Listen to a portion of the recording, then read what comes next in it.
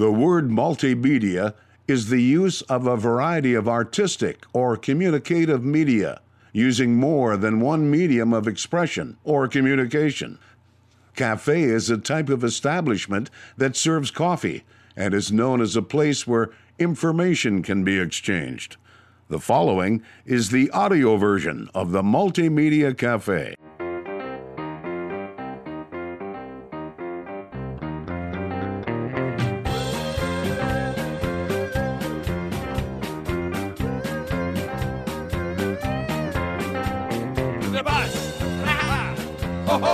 Welcome to the Multimedia Cafe. My name is Jason Spees. Thank you, folks, for pulling up a stool and joining the conversation right here at the Multimedia Cafe, a place where you never know who you're going to run into or what we're going to talk about. Well, on today's program, we talk with Pete Obermueller from the Petroleum Association of Wyoming.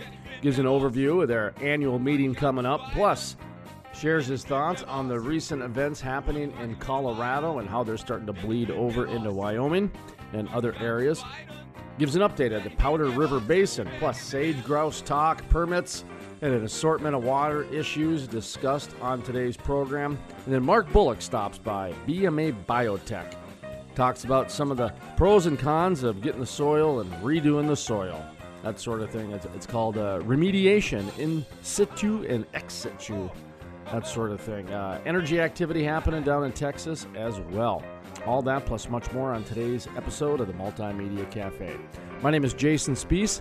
This is the Multimedia Cafe, and let's get right into Pete Obermueller, Petroleum Association of Wyoming. Pete Obermueller with the Petroleum Association of Wyoming. Appreciate you joining the program here today. How about we start off by a little State of the Union, except State of Wyoming. Where are we at with the oil and gas world? I've been saying, the BLM has put some sort of ban in with the Wyoming BLM land, but maybe that's not totally accurate. So how about kind of an overview? Yeah, we're doing okay. In fact, we are sort of slowly and steadily improving from the bottom that we hit about 3 or 4 years ago. And so production is up over the last couple of years. Rig counts are up. And employment is up. Employment just slightly, but all things considered, we're doing pretty well. With reference to the BLM that you mentioned, yeah, there's some interesting court challenges going on there. It's not a full-on ban on drilling on BLM lands. It was 300,000 acres, and it was a pause relating to analyzing greenhouse gas emissions that the BLM has rectified, and so that's moving forward now. Got an annual meeting coming up, I see on social media. Talk to me a little bit about the annual meeting.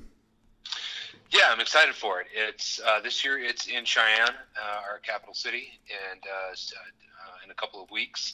And it's going to be good. Registration is strong, and we have a lot of great speakers lined up, including our governor Mark Gordon, our United States Representative Liz Cheney, and our keynote speaker is a pollster and big data analyst from Washington, D.C. Her name is Kristen Soltis Anderson, who actually has done a fair amount of work in the public opinion space for energy, environment, and climate. And so we're going to talk about that and learn from her, hopefully, about how to better message. What do you think the number one issue in Wyoming is right now in terms of what's the number one thing that you guys need, I guess, changed or modified in order to get more activity there? And what's the number one thing that you guys are finding successful? Yeah, I appreciate that. I hate to hedge, but I would say there's a few number ones. We've got a lot of irons in the fire, and one of them is the state of Wyoming is completely altering its permitting process for oil and gas operators in the state. It's changing pretty fundamentally, and that's ongoing right now. The proposed rule is out, and will take a few months to sort, but that's a really big deal for us, obviously. The rest of it is the rest of the number ones are all kind of related to public lands and wildlife issues. Really, obviously, more than more than half the state is owned by the federal government, but more than 2/3 of the subsurface of the mineral estate is owned by the federal government. So we have a lot of issues related to that.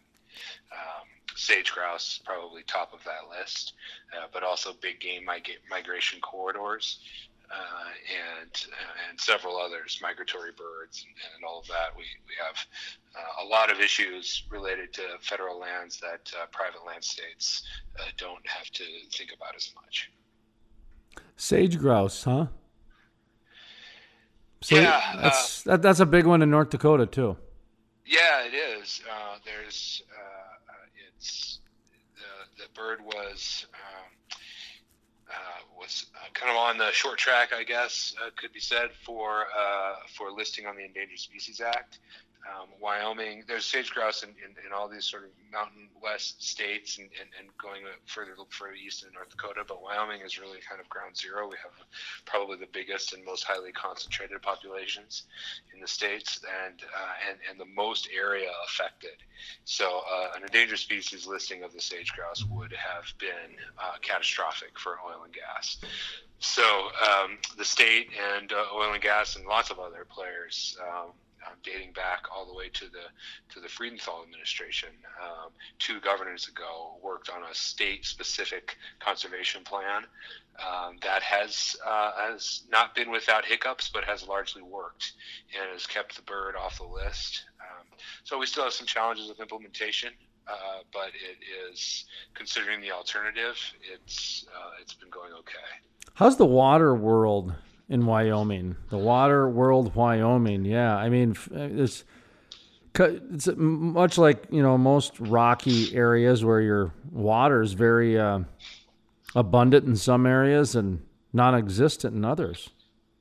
Yeah, that pretty well describes it. Yeah, I mean, so how does that work in Wyoming when it comes to...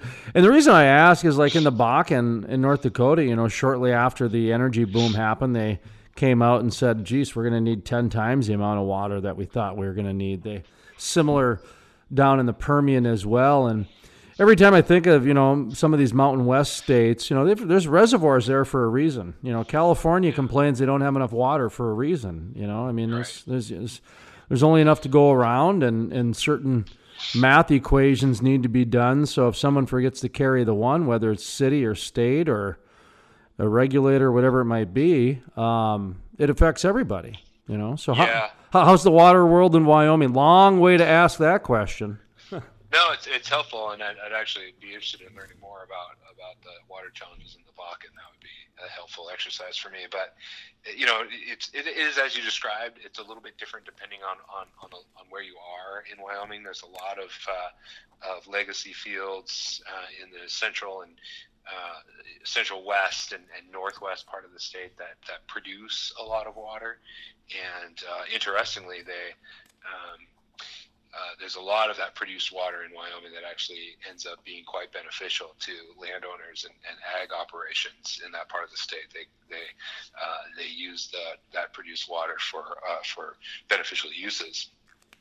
In the Powder River Basin, which is where the main development is now, the hot item in the Powder River Basin, it's a little bit different story. There's not quite the water supply there, and so it's a little bit more tricky. And a lot of the operators are taking a cue from their work in the Permian, in the sense that they're working pretty hard to develop and implement complete recycling programs, and try to reduce the amount of fresh water that's necessary.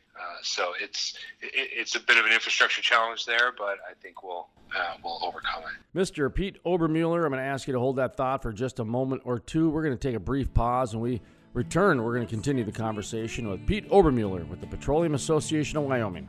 My name is Jason Spees, and this is the MultiMedia Cafe.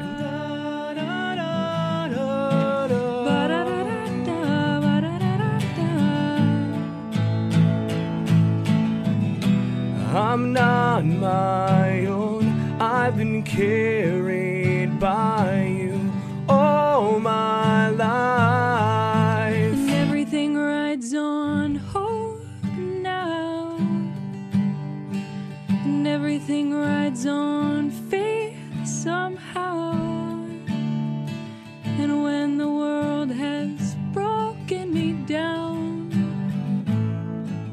Historic. The first full conversion refinery to be built in the U.S. in over 40 years.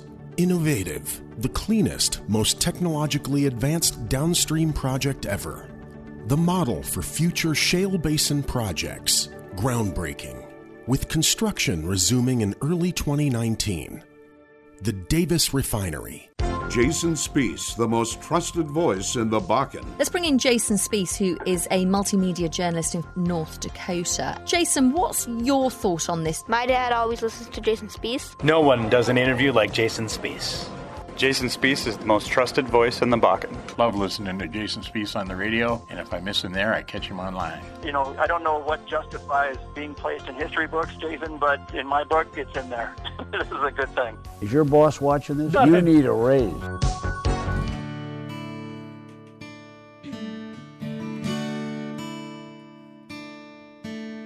The Salvation Army band played, and the children drank lemonade, and the morning lasted all Welcome back to the day. MultiMedia Cafe. My name is Jason Spees. Thank you, folks, for pulling up a stool and joining the conversation right here at the MultiMedia Cafe, a place where you never know who you're going to run into or what we're going to talk about.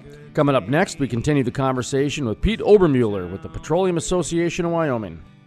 How about the reuse and the recycled part of the water? You mentioned the repurposing. I would imagine that there would be quite a bit of innovation, or at least some talk of it within the state, huh? Yeah, I mean, it's in terms of the recycle and reuse from an industry standpoint, that's pretty much private sector led. That's industry working on that. It's because the Powder River Basin is where the majority of our rigs are, and where most of the new production is. There's a little bit of a renewed focus on this issue within policymakers. Among policymakers, I should say. So there is a lot of interest in that, and it's really kind of the PRB is still, especially in comparison to Bakken or Permian, of course, is very new. So the infrastructure isn't quite built out yet. You mentioned the Powder River Basin. Is that primarily? I mean, that's a natural gas play, isn't it, mostly, or is there other resources that they're getting out of there? No, they're getting oil out of there. Okay. There is natural gas too, of course, but it is an oil play. It is, okay. What's the overview there? I mean, as far as depth and some of the things. Would you happen to know anything like that? I mean, like in the Bakken, they're going a couple miles deep, and in the Marcellus, they're going 50 feet. Yeah, it's not 50 feet. I can promise you that. It's more like the Bakken. In terms of the depths, it may not be quite as deep as that. I'm not totally sure. The fact of the matter is, there's maybe this is true in the Bakken. You'll have to tell me, but in the PRB, there's sort of multiple formations at different depths. Okay. And part of the permitting challenge, of course, is that different companies are interested in the different formations, and that creates a little bit of a challenge in terms of making sure we organize all of this. But none of the active formations that are producing oil are any sort of shallow operations. These are deep well horizontal plays. Peter Obermueller with us, president of the Petroleum Association of Wyoming. Are you guys seeing a lot of activity in the Bakken still from your companies and some of your whether it be service providers or providers, that sort of thing? I don't know how closely you keep your finger on that pulse or not, but it just seems between the DJ and the Permian and the Bakken and even up in the oil sands, a lot of these companies are doing business in multiple shale plays. Yeah, that's definitely true here. We have several shared members between the Petroleum Association of Wyoming and the North Dakota Petroleum Council. A lot of even some individuals who are on each of our leadership teams. So that is. There is some overlap there. It's actually pretty helpful. There's I'm sure that you've probably talked to Ron Ness over there at NDPC, but they're a very professional operation of nothing but respect for what they're up to and trying to model a lot of what we do after what they do. And it helps to have shared membership that can help cross-pollinate some of these good ideas. More specifically to your question, when we experienced the pretty severe downturn about 3 or 4 years ago, the Bakken was going gangbusters, and so a lot of companies in Wyoming, particularly the ones located in Gillette and in and around the PRB, focused almost all of their attention on the Bakken, and we've had there's lots of companies and lots of people who commute back and forth to work up there. That may change as PRB takes off a little bit more, but there's a lot of interplay between the two states and the two basins. Colorado's been having some issues, so much to where the governors said the war on oil and gas. Has that impacted any of your members, or are you hearing? I'm sure you're hearing much about it. Just kind of from your perspective in your catbird seat, what are you seeing? Yeah, it's interesting to watch our neighbors to the south take the turn that they have, particularly given how productive and how helpful to the state in a lot of ways that DJ Basin play was for them. So they're still a long ways from figuring it all out. I can't remember the total number, but a dozen or more different rulemakings that they still have to do, and all of that. So we haven't seen an immediate influx, though there have been a couple of companies who had previously moved out of Wyoming who have moved back in as a direct result of what's happening in Colorado. I think it's sort of what we talked about before. For Wyoming, our biggest barrier to entry is the difficulty of dealing with the federal government and federal lands. So it's not as though looking north to Wyoming is an immediate fix for folks. They really have to ramp up their operations in sort of a different way to deal with federal lands and federally owned minerals. But I think we're seeing it, and we're going to see it continue particularly depending on how these rulemakings turn out down there. Kind of circling back to the annual meeting to kind of recap that a little bit.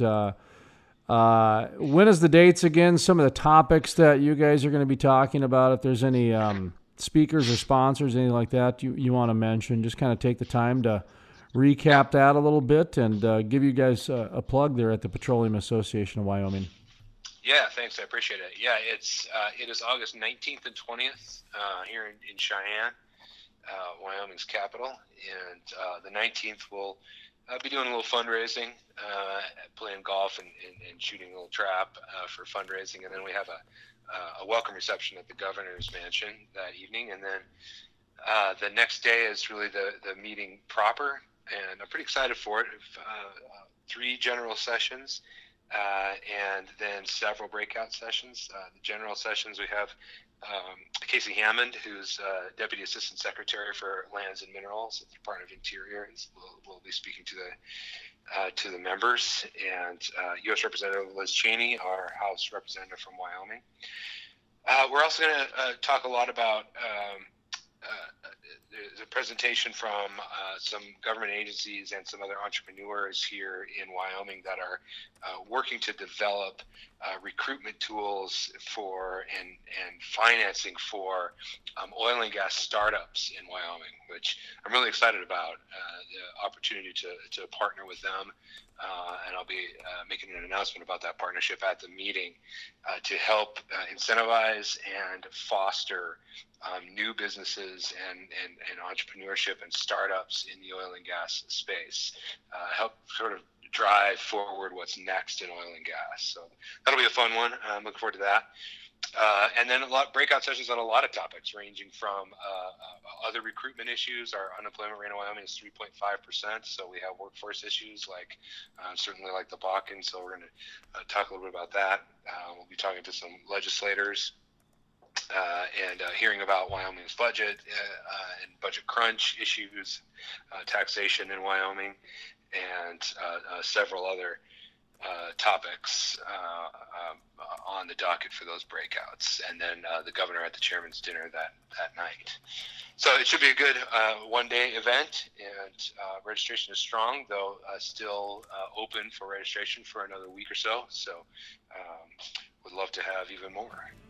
And that was Pete Obermueller with the Petroleum Association of Wyoming. To listen to the full-length interview or to check out other exclusive interviews, visit thecrudelife.com. That's thecrudelife.com.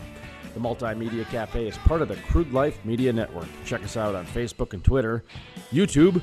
All those social media links are available at thecrudelife.com, and click on the social media tab.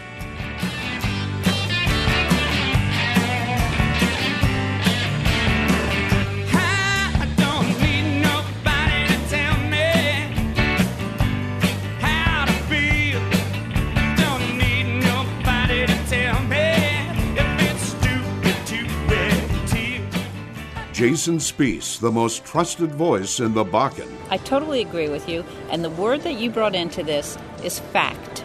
You tell the facts, and then you let people make up their own minds. You want someone who's competent. You don't want to get a bunch of rookies. Love listening to Jason Spiess on the radio, and if I miss him there, I catch him online. Let's bring in Jason Spiess, who is a multimedia journalist in North Dakota. Jason, what's your thought on this? No one does an interview like Jason Spiess. Historic, the first full conversion refinery to be built in the U.S. in over 40 years. Innovative, the cleanest, most technologically advanced downstream project ever. The model for future shale basin projects. Groundbreaking, with construction resuming in early 2019. The Davis Refinery.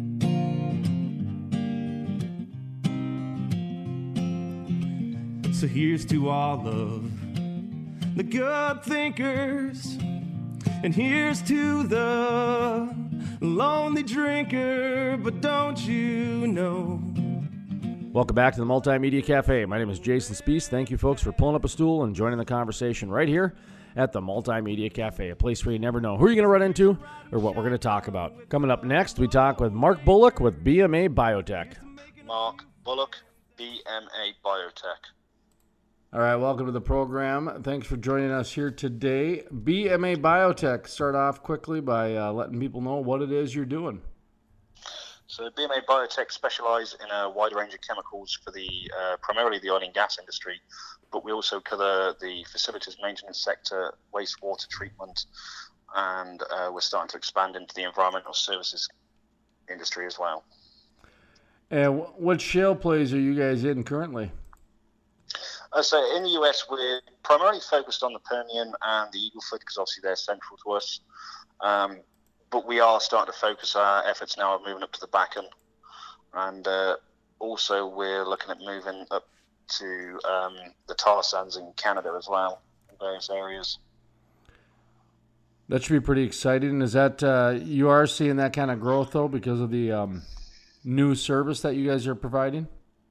Yeah, I mean, it's not just the new service. What we're now seeing across the industry as a whole is that there's a new way of thinking starting to come about chemicals. The conventional chemicals obviously are petrochemical based. So due to the negative effects that they can have on not just the health and safety of employees, but also the wider environment, as the US and the rest of the world become more environmentally conscious, they're starting to try and phase them out.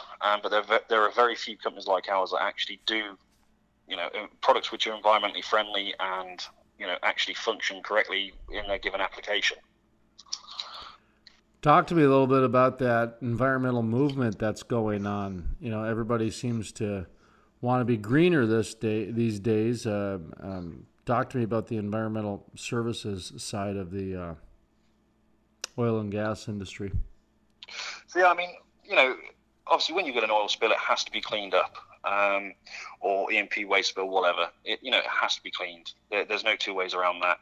And what we're seeing is, the long-held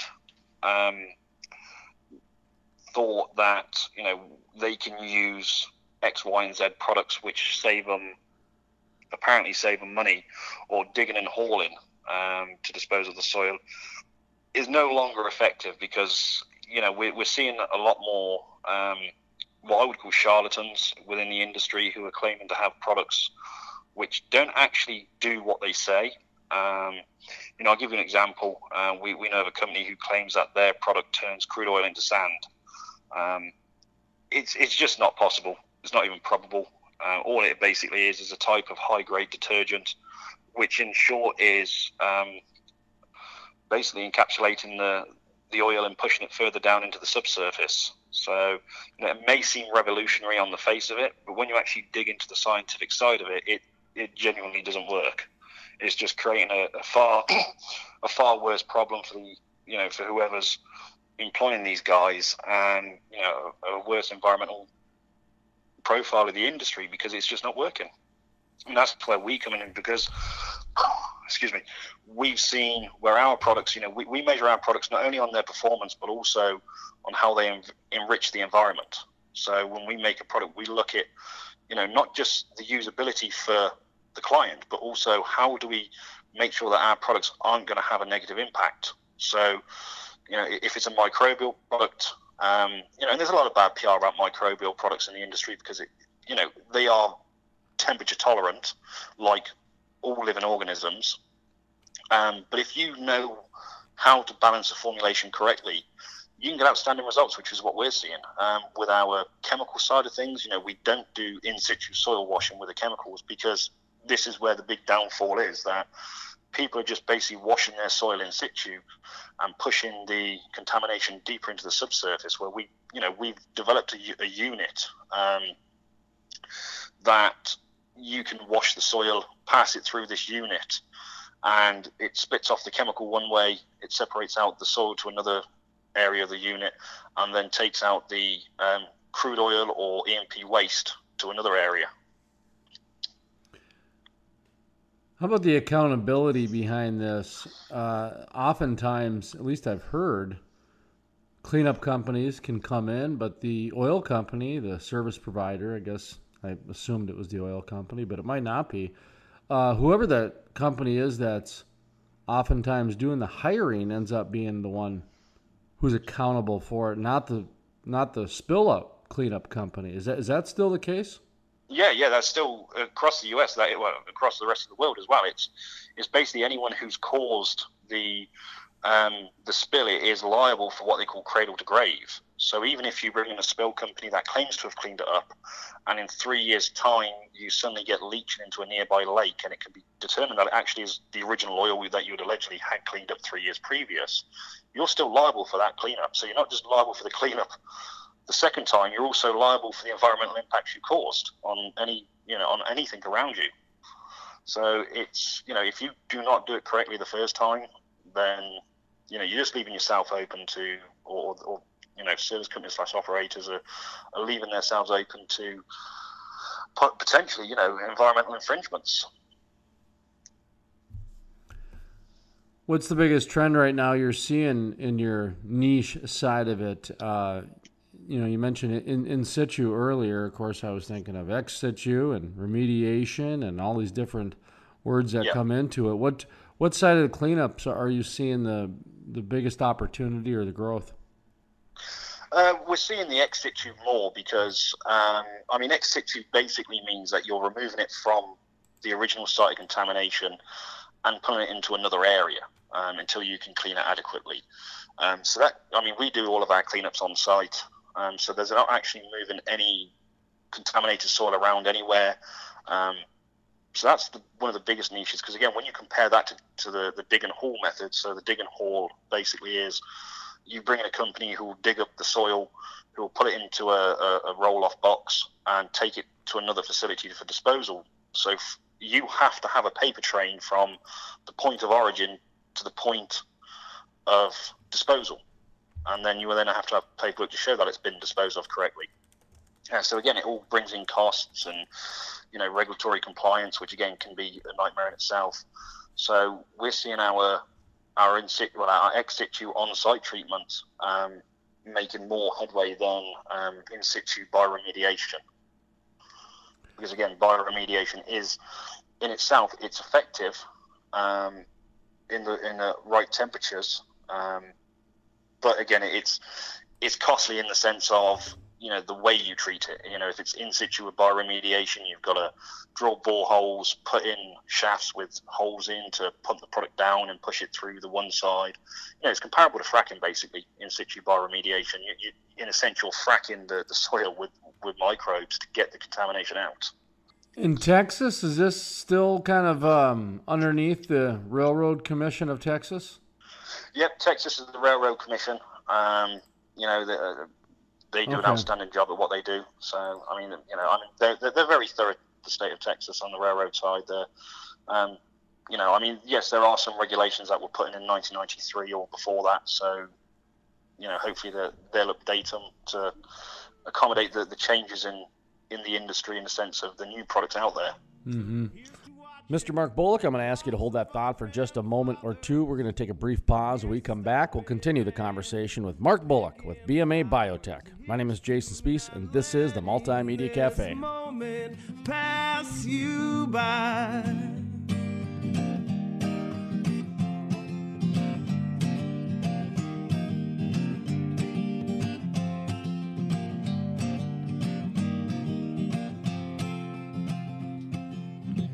So here's to the picture that holds us laughing, and here's to the sound of one hand clapping, and here's to not letting this moment pass. And here's to carrying the weight of the world, and here's to screaming, yeah, never being heard. And here's to not letting this moment pass. Jason Spees, the most trusted voice in the Bakken. I totally agree with you. And the word that you brought into this is fact. You tell the facts, and then you let people make up their own minds. You want someone who's competent. You don't want to get a bunch of rookies. Love listening to Jason Spees on the radio, and if I miss him there, I catch him online. Let's bring in Jason Spees, who is a multimedia journalist in North Dakota. Jason, what's your thought on this? No one does an interview like Jason Spees. Historic. The first full conversion refinery to be built in the U.S. in over 40 years. Innovative. The cleanest, most technologically advanced downstream project ever. The model for future shale basin projects. Groundbreaking. With construction resuming in early 2019. The Davis Refinery.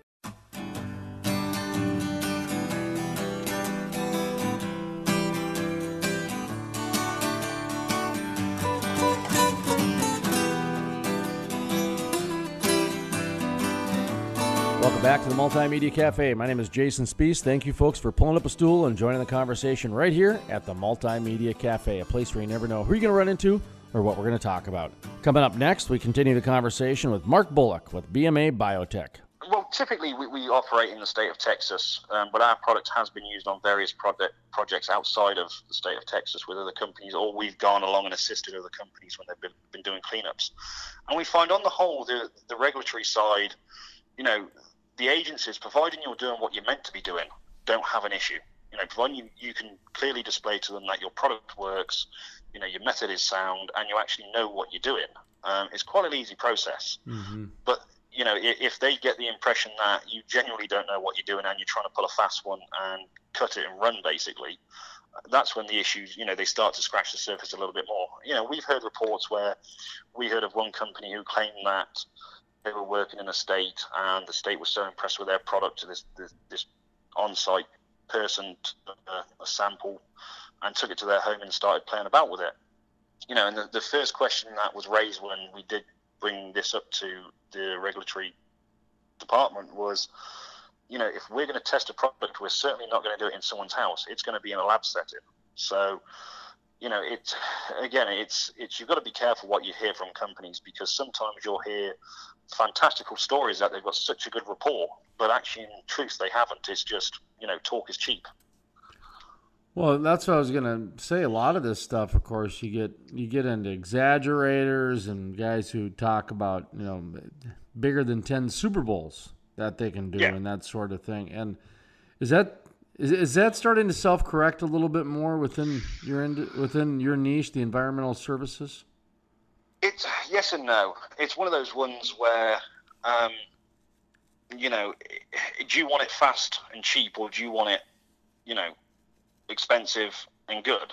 It all comes down to that. And what we're seeing is that these companies can do, lower rates than we can, because, they're genuinely buying their stuff for like 3 cents a gallon because it's that superb. It actually doesn't work, in a sense of it doesn't turn crude oil into sand.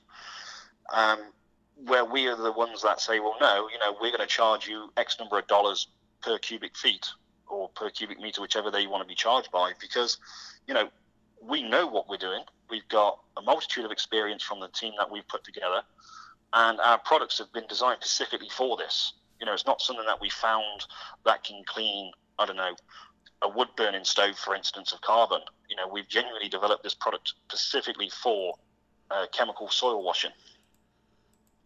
So, Mark Bullock with his BMA Biotech. Kind of talk to me a little bit about what's next for you guys. Next is we're slowly getting bigger and bigger projects come through the door. We're starting to make a lot more tie-ins to a lot of companies within the industry. We're slowly getting out there. Well, slowly, it's actually quickly in some respects, because we're seeing. I mean, up in Colorado, there's this big shift that it's now a negative view of oil and gas, and the chemicals and the production methods, are now under scrutiny, where our chemicals, are very safe. So that's where we're getting our upshift, is because people are coming to us and saying, hey, we need data for the biodegradability of your product. Can you supply it? Well, yes, there you go. So when they go back to, the state or whoever, that they can see that they're genuinely trying to change. So that's where we're seeing our biggest function is at the minute, is people are coming to us because there is a need for change, and we're able to provide that service to them. How about the Permian Basin down there? What's kind of the activity happening, or what are you seeing, reading, hearing from your customers? We're seeing steady growth. In June, there was a reduction in the volume of oil produced. But again, it's one of those ones where wells are being depleted, within the first year by 70%. So obviously that's why there's a continual drilling phase going on, because, investors need to be paid back for the money they're putting in. So, the production is there. It's just the question of how many wells need to be drilled to keep up with that production. But unfortunately, now it's coming to a point where investors want a return. So we're seeing a lot more companies are sticking with the wells they've got, reducing drilling activity, and just trying to basically make a return for their investors that way. How about on the chemical side of things? I mean, you guys are in the environmental services. You deal with a lot of chemicals. You mentioned Colorado. You mentioned Texas. Up in North Dakota, a lot of times it's, 93%, I think, is private land. So, you got state-to-state regulation, that sort of thing. Of course, you got the EPA, but at the end of the day, I don't care where you're at, you're going to have spills, whether it's salt water, whether it's crude oil, whether it's, loading bananas on a truck, things spill. And so how deep do some of these things get, and do they get all the way to your level with the individual chemicals, or do they just kind of blanket an industry? Do you know what I mean by that? How deep do these studies get sometimes? It's all a question of how long is a piece of string, what we're seeing across the board is, a lot more states now are becoming environmentally conscious. They don't want to do anything that's going to harm the environment or people. So they are taking a closer look at the chemical side, because again, you look at 98% of the products in the industry, from production all the way through to refining. A lot of them are petrochemical based. So in a sense, it's derivatives of crude oil. So what we're seeing is, if you can prove that you've got a genuine product that genuinely is an environmentally friendly and sustainable product at a cost-effective price, the operators are very interested in it, and they obviously want to use it. But also, states are looking at it as, we're working in partnership, in a sense, with the operators to try and help them reduce their impacts on, the negative PR. Because we've all seen the studies where they say this chemical causes birth defects, or this chemical, gives you a greater chance to getting cancer. And yet, in some respects, these studies may be slightly slanted towards one view, or the author may not have a credible background. But in some respects, there is a lot more research out there against what these products can do than what there is for their environmental profile. So that's what, it's a fine line between getting a product that works and having it environmentally friendly to having a product that doesn't work and isn't environmentally friendly. So, we're seeing a lot of companies now are mislabeling their products just to sell them. I've seen people claim biodegradability. So I've naturally asked them, I've called them out in a sense, well, what timescale are we looking at? Are we looking at 1 week, 1 year, what? And I just get met with blank stares, or they just completely blank me and walk off, or block me on social media. Because, we're not in the business to say to our clients, well, our product's biodegradable without having anything to back it up. And a lot of companies, they, do have biodegradable products. But the question is if they can't back up what they're saying, then obviously, if you go and try and sell this to a state regulatory authority because you want to go and, use it in, either the upstream, the midstream, or downstream sector, and it suddenly turns out that this product isn't biodegradable. And that was Mark Bullock with BMA Biotech. To listen to the full-length interview or to check out other exclusive interviews, visit thecrudelife.com. That's thecrudelife.com. That's going to do it for today's program here at the MultiMedia Cafe. I'd like to thank Peter Obermueller from the Petroleum Association of Wyoming for stopping by today's program, and Mark Bullock with BMA Biotech. Appreciate you two coming on today's program. We'll be back tomorrow at this time on this radio station. I'd like to thank you folks for tuning in and listening to the Multimedia Cafe. Also, if you're streaming us on the net, thank you very much. Or maybe you downloaded one of our podcasts at iHeartRadio or iTunes. I'd like to thank you very much, plus many other podcast platforms. That's going to do it for today. Like I said, if you'd like to download or check out more information, go to thecrudelife.com. That's going to do it here from the staff at the Multimedia Cafe. My name is Jason Spees, asking you to savor life and enjoy the spice. We were ready to rhyme and rhythm, chord each note and every measure. Together we will make a rich living, phrasing and composing. Historic, the first full conversion refinery to be built in the U.S. in over 40 years. Innovative, the cleanest, most technologically advanced downstream project ever. The model for future shale basin projects. Groundbreaking, with construction resuming in early 2019. The Davis Refinery. Jason Spees, the most trusted voice in the Bakken. I totally agree with you, and the word that you brought into this is fact. You tell the facts, and then you let people make up their own minds. You want someone who's competent. You don't want to get a bunch of rookies. Love listening to Jason Spees on the radio, and if I miss him there, I catch him online. Let's bring in Jason Spees, who is a multimedia journalist in North Dakota. Jason, what's your thought on this? No one does an interview like Jason Spees.